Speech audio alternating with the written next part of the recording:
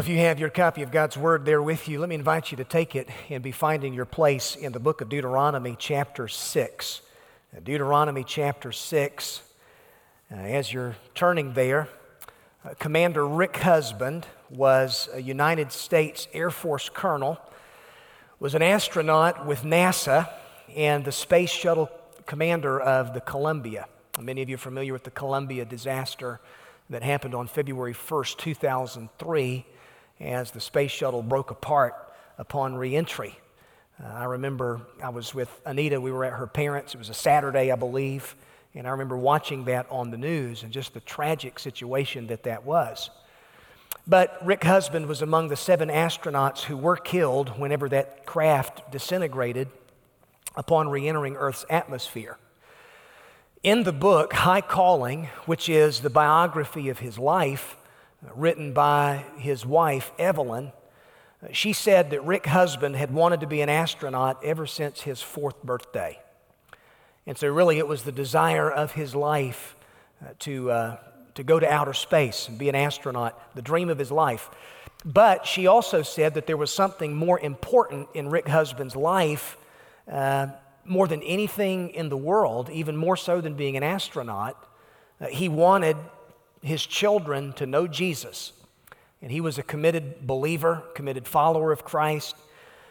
His work sometimes took him away for extended amounts of time and distance, but he was always committed to leading his family to worship and serve the Lord.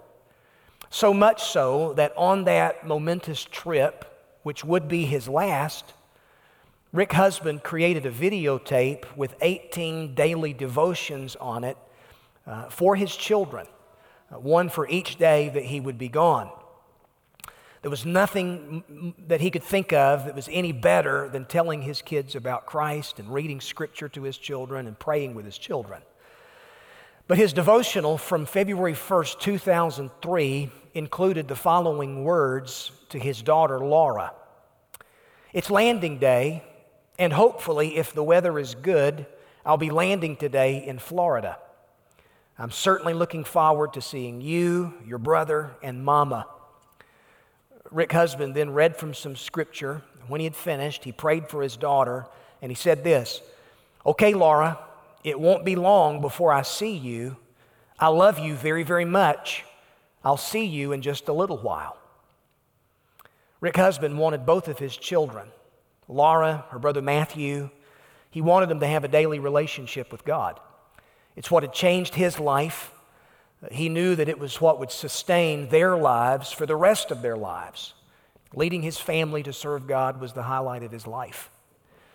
Well, that very same day, February 1st, 2003, Captain Rick Husband, the entire crew of the Space Shuttle Columbia, they died whenever the shuttle broke apart over North Texas. His life was tragically lost that day, but the legacy that he left behind for his children still lives on even to this day. You know, I think this is a very appropriate verse for Father's Day, but Proverbs chapter 20, verse number 7, the Bible says this, guys, "A righteous man walks in his integrity, and his children are blessed after him." The way that a righteous man lives his life, a man who places his faith, his trust, his confidence in the Lord, has a way of impacting his children as they watch his life up close and under the microscope. And really, you know, before worship will ever become something that's powerful in the church, it first of all has to be something that's prioritized in our homes. As goes the home, so goes the church. As goes the home, so goes the nation. And so that's why really since Mother's Day, I've been in a series on the home, a series in which we're looking at family relationships and the importance of family relationships. We spent some time considering the marriage relationship. In Ephesians 5, we looked at the relationship that wives are to have to their husbands and husbands are to have with their wives. Ephesians chapter 6, we looked at the relationship that children have to their parents and the responsibility that parents have to their children. It's their responsibility to bring up those children in the nurture and admonition of the Lord, the discipline and the instruction of the Lord. And then last week, I began looking at this passage from Deuteronomy chapter 6, which is one of the most important passages in all of Scripture, as it emphasizes the importance of one generation impacting the next. And so I've been speaking from this subject, building the next great generation. In this passage, the Bible says that it's within the home where parents transfer their values and truth is conveyed from one generation to the next, and God has so designed the home to function in that way. So if you've got your Bible there, Deuteronomy chapter 6, I want you to begin reading with me there in verse number 1. Moses is giving instructions to the second generation of Israelites that had come out of Egypt. This is the generation that really had grown up in the wilderness. Their parents had been disobedient to God, and because of fear and unbelief, they refused to enter the promised land, and as a result, they were forced to wander around in the wilderness for 40 long years. And so Deuteronomy, it's a word that means repetition of the law, and that's what Moses is doing in this passage. He's reiterating the truth of God. He's going back. Deuteronomy chapter 5, he gives the list of the 10 Commandments. They were first given Exodus chapter 20 at Mount Sinai, but Moses is giving this instruction to the second generation of Israelites. Now listen to what he says there in chapter 6. He says, "Now this is the commandment, the statutes and the rules that the Lord your God commanded me to teach you, that you may do them in the land to which you're going over to possess it, that you may fear the Lord your God, you and your son and your son's son." Now notice there's 3 generations that are mentioned there. You've got a man, his son, and then his grandson. He's calling for multi-generational faithfulness here in this text. Fear the Lord your God, you, your son, your son's son, by keeping all his statutes and commandments, which I command you, all the days of your life, that your days may be long. Hear therefore, O Israel, and be careful to do them, that it may go well with you, and that you may multiply greatly, as the Lord, the God of your fathers, has promised you, in a land flowing with milk and honey. Hear, O Israel, the Lord our God, the Lord is one. You shall love the Lord your God with all your heart, with all your soul, and with all your might. And these words that I command you today shall be on your heart. You shall teach them diligently to your children. Literally, it says this, impress this truth upon the hearts of your children.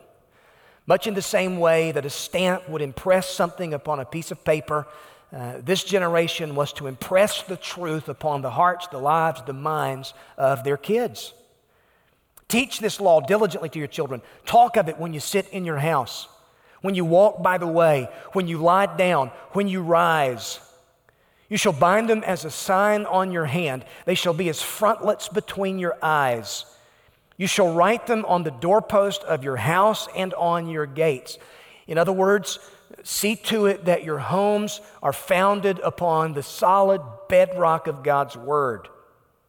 Build your homes, build your lives, stake your family upon the truth of this Word. And when the Lord your God brings you into the land that He swore to your fathers, to Abraham, Isaac, Jacob, to give you, with great and good cities that you did not build, and houses full of all good things that you did not fill, cisterns that you did not dig, vineyards and olive trees that you did not plant, when you eat and are full, then take care lest you forget the Lord. Now, let me just take a time out here for just a second. Pay close attention to the fact that prosperity has the potential of being a distraction spiritually. It's not so much the hard times, folks, that we have real issues with spiritually. Often in difficult seasons of life, God has my full attention. But it's often when things are going well. It's often when the cupboards are full, the refrigerator's full, when life is comfortable. It's often that it's easy for us to just drift through the motions and religious trappings and routine and that kind of thing, and we can forget God.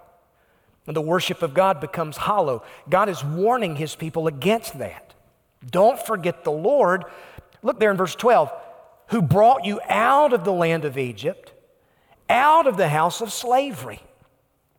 It's the Lord your God you shall fear. Him you shall serve, and by his name you shall swear.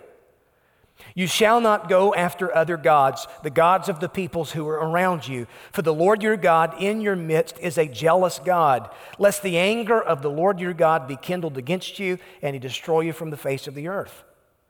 You shall not put the Lord your God to the test, as you tested him at Massah. That goes back to Exodus chapter 17.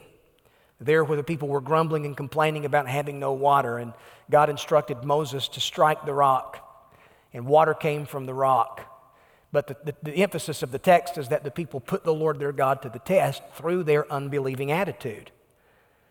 Verse 17, you shall diligently keep the commandments of the Lord your God, his testimonies and statutes which he's commanded you, and you shall do what is right and good in the sight of the Lord, that it may go well with you, that you may go in and take possession of the good land that the Lord swore to give to your fathers by thrusting out all your enemies from before you as the Lord promised. Now look at verse 20. When your son asks you in time to come, what's the meaning of these testimonies, the statutes, and the rules that the Lord our God has commanded you? Then you shall say to your son, we were Pharaoh's slaves in Egypt, and the Lord brought us out of Egypt with a mighty hand. Now pay close attention to the fact that a younger generation is asking a former generation, why is it that the Lord God is so important in your life? Why is it that the Word of God and the law of God is so prioritized in your life? Then, from experience, a former generation has an opportunity to offer an explanation to a younger generation. So Moses is calling here, he's calling this generation of Israelites to this responsibility of giving an explanation to an up-and-coming generation, but it's an explanation that's born from personal experience, redemptive knowledge of God. They have a story to tell. Their life has been changed. They've tasted and seen that the Lord is good and gracious, and that means they have an explanation then that they can give to another generation. Now let me ask you a question. Do your kids know your story? Do your grandkids know your story of how you came to faith in the Lord Jesus Christ and why Christ is more precious to you than silver and gold and possessions? Do they see a devotion to the Lord God in your life that's worth emulating? Because that's what Moses is calling for here. Verse 22, the Lord showed us signs and wonders and great and grievous against Egypt, against Pharaoh and his household before our eyes. And he brought us out from there that he might bring us in and give us the land that he swore to give our fathers. And the Lord commanded us to do all these statutes, to fear the Lord our God for our good always, that he might preserve us alive as we are this day. And it will be righteousness for us if we're careful to do all this commandment before the Lord our God as he's commanded us. So I'm speaking from this thought, one generation building the next great generation. In this passage of Scripture, Deuteronomy chapter 6, there are at least three critical components, if we so desire, to build up the next generation. And those three components involve investment, instruction, and impact. Now, last week I pointed out this first thought, investing in the next generation. That's what Moses largely describes there in verses 1, 2, and 3, investing in the next generation. You'll notice there that really in verse 1, he emphasizes the importance of the Word of God. If we're to make an investment in the next generation, whether that be our kids or whether that be your grandkids, whether that be whoever you have an opportunity to impact for Christ's sake, who's younger than you, it involves a commitment to the Word of God. That's what he says in verse 1. Look at the words that he uses there. Words like commandment, statutes, rules. The idea is that Moses saw the home as the principal delivery system for the passing down of God's truth from one generation to the next. And the responsibility rested squarely on mom and dad's shoulders. So the idea is that God desires for our homes to be saturated with the truth of His Word. You see this emphasized even a few verses later, verses 7, 8, and 9.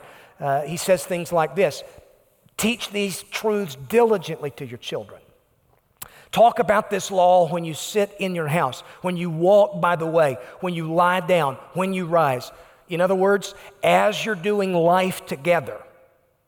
And this is important, especially those of us who still have young children in our homes. As we're living out our lives, doing life together, going through the routines of life, it's our responsibility as Christian moms and dads to impress the truth of God's Word upon their minds and upon their hearts. So the idea is that the Word of God is to occupy a prominent place in a believer's home. Our homes are to be founded upon the truth of the Word. So the Word of God is emphasized in verse 1, and then the fear of God is something that Moses emphasizes there in verse number 2. So investing in the next generation involves living in the fear of God. Notice he says, that you may fear the Lord your God, you, your son, and your son's son. Multi-generational faithfulness is what he's calling for here. And the idea that the fear of God, it's not running from Him like Adam and Eve do after they sinned against God in the Garden of Eden. They run and hide from God. Rather, the fear of God that's described here is that which would lead us to run to God because of who He is. Fearing God means having such a reverential awe for Him that it has a tremendous impact on the way that we live our lives. It's this idea of worshiping Him for who He is, obeying Him, submitting our lives to His Word, worshiping Him out of a sense of awe over His character, over His nature, over His truth. And Proverbs chapter 1 says that the fear of the Lord, this is the beginning of knowledge.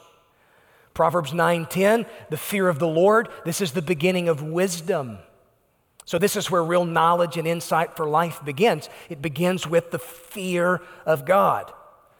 So investment, when it comes to another generation, it involves obedience to the Word of God, living our lives in the fear of God and modeling that before our children's watching eyes. And then it involves the blessing of God.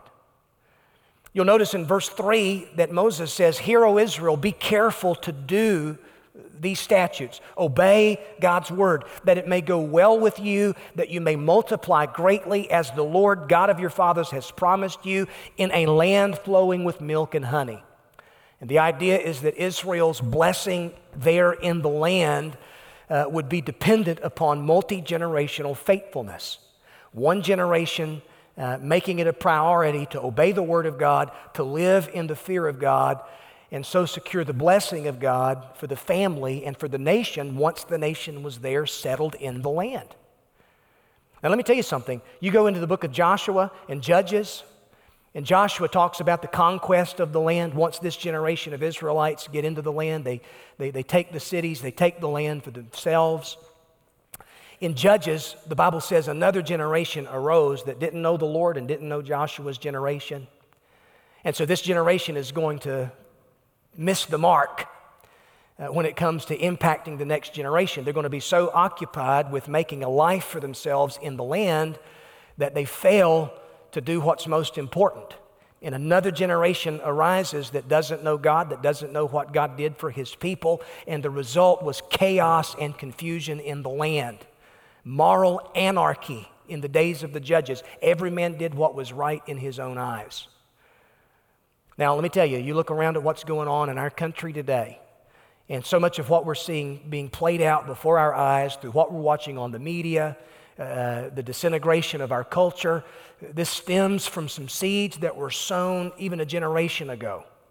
where now there's a generation that has arisen that believes that all truth is relative to the individual. What's true for you is not true for me. Live your life however you see fit. There's no objective standard for right and for wrong. And what amazes me is that this same generation is so interested in justice. But let me tell you something. Without an understanding of a holy, just, and righteous God who's at the center of your life, then you have no concept of justice.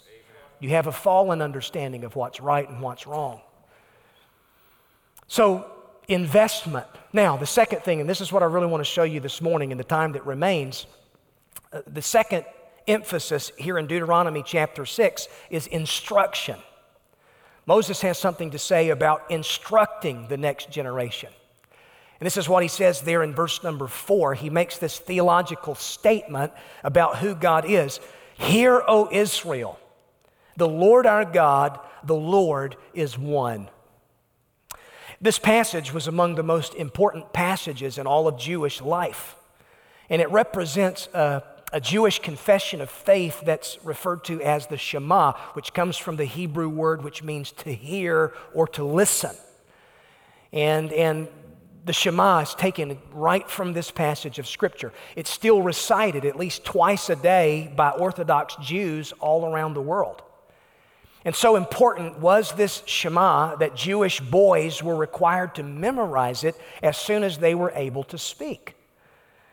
The Lord Jesus in the New Testament, you read through the Gospels, you'll find out that he quotes from the book of Deuteronomy more than any other Old Testament book. And in Matthew chapter 22, where on one occasion he's asked by a lawyer, what's the most important command in Scripture? Jesus quotes the Shema, taken right from Deuteronomy 6, love the Lord your God with all of your heart, with all of your soul, with all of your might. And it's this idea that loving God supremely and chiefly in life, this is the most important thing in life, and this is what believing parents must teach their children. So if we're to instruct the next generation, what exactly are we to teach them about God? Well, in this text, there are at least three things. To begin with, we're to teach our children that our God is a God who tolerates no rivals. And that's the emphasis there in verse number 4. Hear, O Israel, the Lord our God, the Lord is one. Down in verse 14, you shall not go after other gods, the gods of the peoples who are around you. Now, once Israel was established in the land, they were surrounded by nations that worshiped all sorts of gods. But God's people affirmed as a witness to their neighbors that there is only one true and living God, and He alone is to be worshiped. And this truth was foundational to the law. It's repeated over and over again in Scripture. It's foundational to the Ten Commandments. You shall have no other gods before me. Don't make for yourself a carved image. In other words, don't think that you can come up with this idea of who I am like, God says, and then worship that idea. That's what it means to make a graven image. And by the way, that's a popular thing that a lot of people think that they can do. You hear people who say things like this, well, to me, God is like this. Or my God would never do this, or my God would never do that. Well, if what you're saying doesn't square up with what God has revealed about Himself in Scripture, let me tell you, you're just making a carved image for yourself. God's not interested in us making Him simply one object of worship among others. He wants the exclusive devotion of our hearts. And that's what this passage is reinforcing here. Our worship must belong to Him and Him alone. And there's a reason in the second commandment why God says what He says. He said that He would visit the iniquity of the fathers on the children to the third and fourth generation of those that hate Him. I've often read that, and a lot of people have read that and says, well, does that mean that there's this generational curse that maybe God will punish me because of something that my dad did or something that my grandfather did? Is He going to punish me because of that? That's not what the second commandment is saying at all. It doesn't say that He's going to punish children for their parents' sin, but that He will punish the sin patterns that children pick up from their parents. Isn't it an easy thing, especially those of you who've had kids come along, your kids maybe are grown. Isn't Isn't it an interesting thing how our kids can pick up habits from us, things that we say, things that we do? They can mimic us through their behavior. You've seen that happen. And some of it's funny, but some of it's quite scary, isn't it? Let's just be honest. Our belief systems, what we value, what we say, how we live our life, it's easy for our kids to pick up those patterns from our lives. And if there are sinful patterns in my life, it's easy, if I'm not careful, to transfer that sin pattern down to my kids through the way that I live my life. Reminds me of a story from the Old Testament, Genesis 31, where Jacob, he's fleeing his father-in-law's, he's been in his father-in-law's employment for years. He's married both Rachel and Leah, worked 7 years apiece for both. The time came, he got tired of Laban cheating him out of all of his wages, and so he flees Laban's household. And Genesis 31 verse 9 says that Rachel, before they leave, Rachel stole her father's household gods. The things that she had been taught were so important, the things that she had been taught were important for blessing. Rachel couldn't imagine being out from under her father's watch care and being away from those household gods, because at some point in her life, she had been conditioned to believe that those gods were what brought blessing in her life. That's why she steals those gods and takes them with them. It's easy for dads to pass their idols down to their kids. It's easy for dads to say, I love the Lord, I worship God, but the way that they live their life and the way that they spend their money and the habits that they have in their life can teach their kids something totally different. And let me tell you, our kids are not so much going to do what we say, they're going to do what we do. And let me tell you, this is a bad piece of parenting advice. Don't ever tell your kids, don't do what I do, you do what I say. Let me tell you, they're going to do what you do.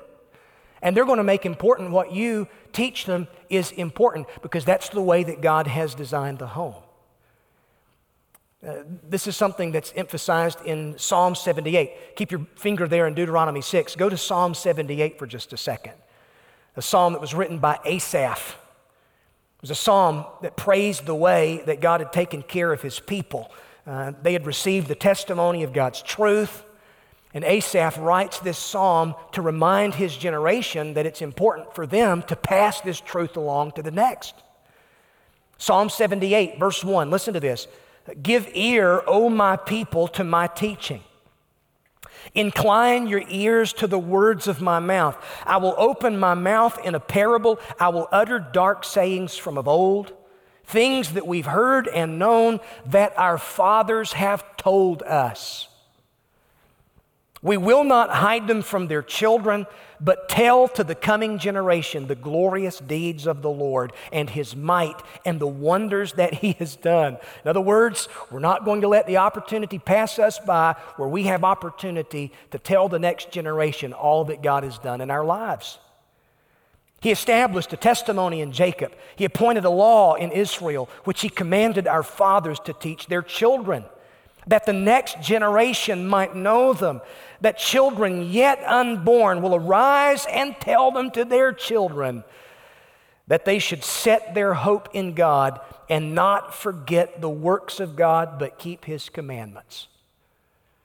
So Asaph is saying there, it's important for one generation to pass the truth along to the next generation and to tell them and to remind them and to instruct them in the works of God. Tell the next generation. Teach the up-and-coming generation what God has done in your life, who he is, and don't let the opportunity slip. So it's important that we teach our kids and teach the next generation that our God is a God who tolerates no rivals. Now, there's a second thing. If you go back to Deuteronomy 6, instruction demands this. We've got to teach our kids that our God is a God to be treasured above everything else in life. He tolerates no rivals, but he's to be treasured in our hearts and in our lives. You look at what verse 5 says. You shall love the Lord your God with all of your heart, with all of your soul, with all of your might. Love the Lord your God with all of your being, with every fiber of your being. Love the Lord your God. When you think about all that God had done for Israel and how they were blessed above all peoples on the earth, they knew God as the creator of all things. They knew him to be the God who had established a covenant with their fathers, Abraham, Isaac, Jacob. They knew him by personal experience. They witnessed his power over the Egyptians as he brought his people out of Egypt with an outstretched hand, brought them through the Red Sea, sustained their lives there in the wilderness. He fed them with bread from heaven, water from a rock, quail from the sky. In all of those 40 years, their clothes didn't wear out, their sandals didn't wear out. God was the salvation and the sustenance of his people. And so they had every reason in the world to love the Lord their God with all of their heart, with all of their soul, with all of their might. And again, Jesus says this is the greatest commandment. Now let me tell you something. This is not something that law can produce in your life. This is what the law demands. You shall love the Lord your God with all of your heart, with all of your soul, with all of your might. That's what the law demands from me, yet I know that I'm incapable in and of my own strength of doing this. Jeremiah says that the heart is deceitful, wicked above all things. Who can know it? The problem of humanity, folks, it's not all the externals, it's the internals. The reason that there is injustice and the reason that there is all kinds of wickedness and it comes from the human heart, the most wicked, corrupt place on earth. And it's not just those people, it's me, it's you, it's us, the human heart. And so if the human heart is deceitful above all things, how in the world could I love the Lord my God with all of my heart, with all of my soul, with all of my might? Well, this is why the new covenant is so important, because Jeremiah 31 and Ezekiel 36 says that the day is coming where God's going to establish a new covenant with the house of Israel. He's going to write his law upon our hearts. He's going to put his spirit in me. He's going to do a regenerating work in me by which he's going to make me alive. And it's a promise that's been given to me in Jesus Christ, because this is why Jesus Christ went to the cross. Jesus went to the cross and died and rose again from the dead, not to just make you a religious person, not to just take you to heaven when you die, but no, Jesus went to the cross and suffered and died as my substitute in my place so that he could give me his life, so that he could put a new heart in me, so that he could put his spirit in me, which then empowers me. He empowers me to obey and love God and serve God from the heart. So law is not something that can change the heart of our kids. Law is not something that can change your heart. No, the grace of God does that in Jesus Christ. The law of God shows me just how much I come short, but thank God the law sends me to the gospel remedy and the good news of hope and salvation in Jesus Christ. So, he's a God who tolerates no rivals. He's a God to be treasured above all things in my heart and in my life. But then there's a third and final thing there in verse number 6. We're to teach the next generation that our God is a God who transforms our thinking, our thought processes. He tolerates no rivals. He's to be treasured above everything else in my life, but he's a God who transforms my thinking.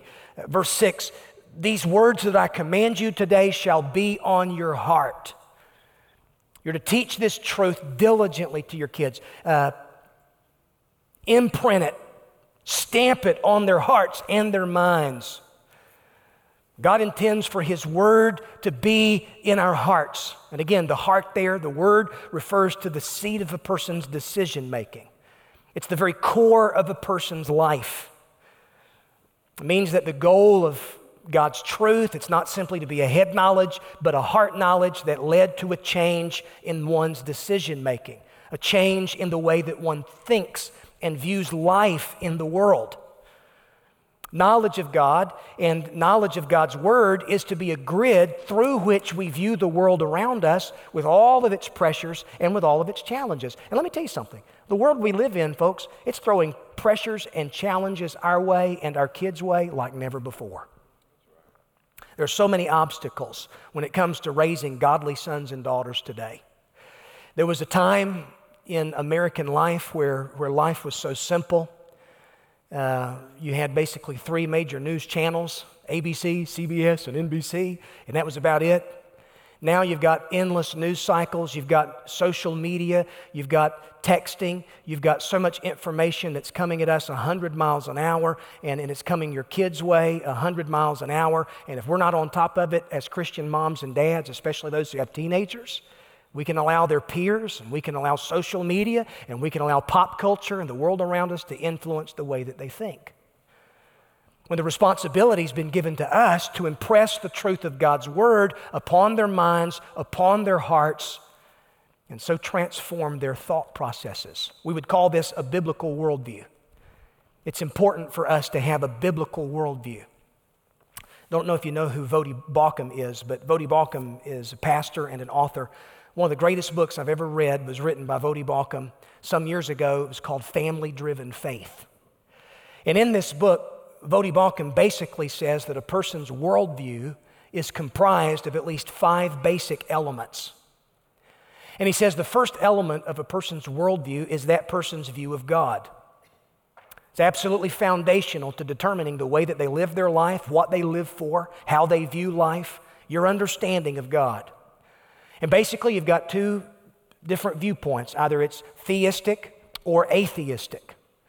We would say the God of the Bible. You believe in the God of the Bible who's revealed himself and who's determined what's right and what's wrong and has given his word to be our objective standard. Or atheism says that there is no God. Secular humanism, which is so pervasive in our culture today, it's founded in an atheistic view of life where there is no God. So a person's view of God is the first component of their worldview. The second component is their view of humanity or man. And basically, there are 2 varying viewpoints there. Either man is the product of evolution and random evolutionary process, or he's a special creation, specially designed, made uniquely in the image of God. And what a person views about the origins of humanity determines how they view their fellow man. It determines their understanding of abortion. It determines their understanding of ethnicity. It determines their understanding of their fellow man, recognizing that humanity is uniquely made in the image of God. Let me tell you something. It has everything to do with the way that people view their neighbor. So view of God, that's the first component. View of man is the second component. View of truth is the third component to a person's worldview.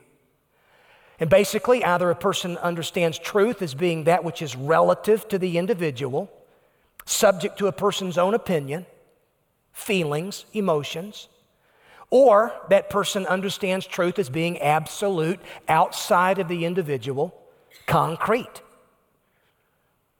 Now, you know that we live in a day where truth is viewed with suspicion and truth is viewed as being relative by our culture, this is why our culture and our society, we're watching it collapse before our very eyes. If the foundations be destroyed, what can the righteous do? Largely it has to do with a person's understanding of God, a person's understanding of their fellow man, a person's understanding of truth. The fourth component of a person's worldview is knowledge. Where does knowledge come from? That kind of thing. Naturalism or revelation. God has revealed what's true, what's right, what's wrong. And then the fifth component of a worldview, Voddie Baucham says, is a person's view of ethics. What's right and wrong in the world. And either a person's view of ethics will be determined by the culture they grow up in, which can change from one generation to the next, right? Let's just be honest, those who are older in the room and those who are older who are watching online, you grew up in America that's very different than the America that we now see today. The view of what's right and the view of what's wrong. There was a time when what was viewed right, nowadays, that's viewed as being wrong. That's the cultural view of ethics. And that is seen up and against the absolute view of ethics, which is determined by God's Word and God's truth. So folks, here's the thing. Here's what I'm saying. God has given Christian moms and dads the unique responsibility of instructing their kids and helping shape the value system and the worldview of their kids. That's what God has designed the home to be. And it's been so easy for us to want to outsource this to the church. And we say, well, it's the Sunday school teacher's responsibility to instruct my kids in a biblical worldview. Or it's a Christian school's responsibility to teach my kids how to have a Christian worldview. I'm grateful for Sunday school. I'm grateful for Christian school. I'm grateful for the church and student ministry and kids ministry. But there is no substitute for the home, and for the family, and for the importance of dads and moms making the use of every opportunity that they have. Whether it's sitting around the supper table with all media devices turned off and you're praying together and talking about a story from Scripture and what it means and truth that God's revealed in His Word, and using every opportunity, whether you're driving down the road on a road trip, whether you're sitting at home in the living room, whether you're getting ready to, as you live your life. Deuteronomy 6 says that it's the parent's responsibility to instruct the next generation, to give explanations that are born from personal experience. Now I want to ask you this question.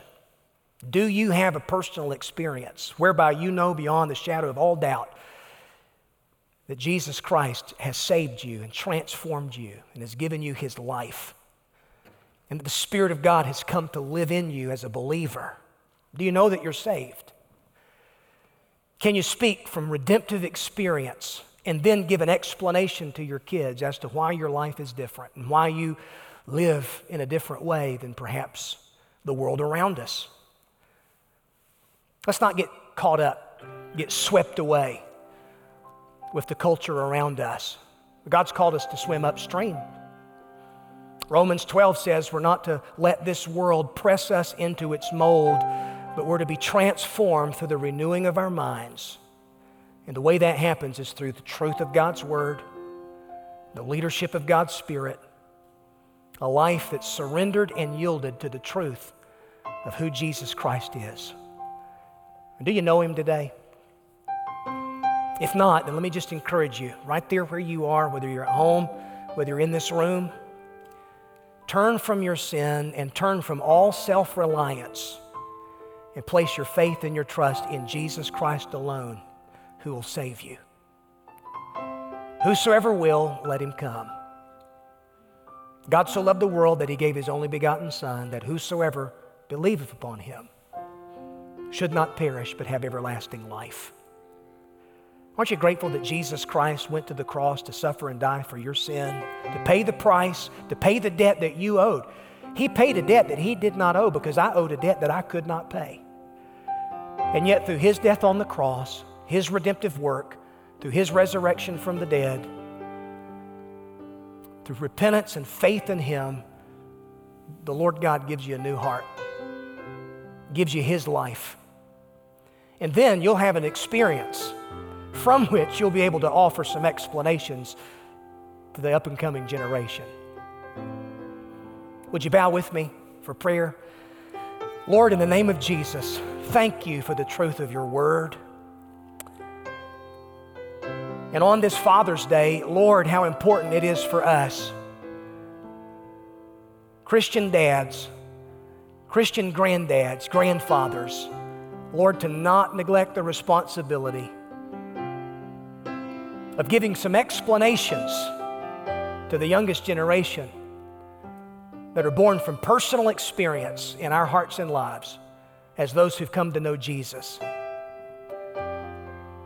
Lord, I pray that if there's any person that doesn't know You today, that wherever they are, in an attitude of repentance and faith, they would call on the name of the Lord Jesus Christ and be saved. May we not let the opportunities slip us by to build the next great generation for Christ's sake. Amen.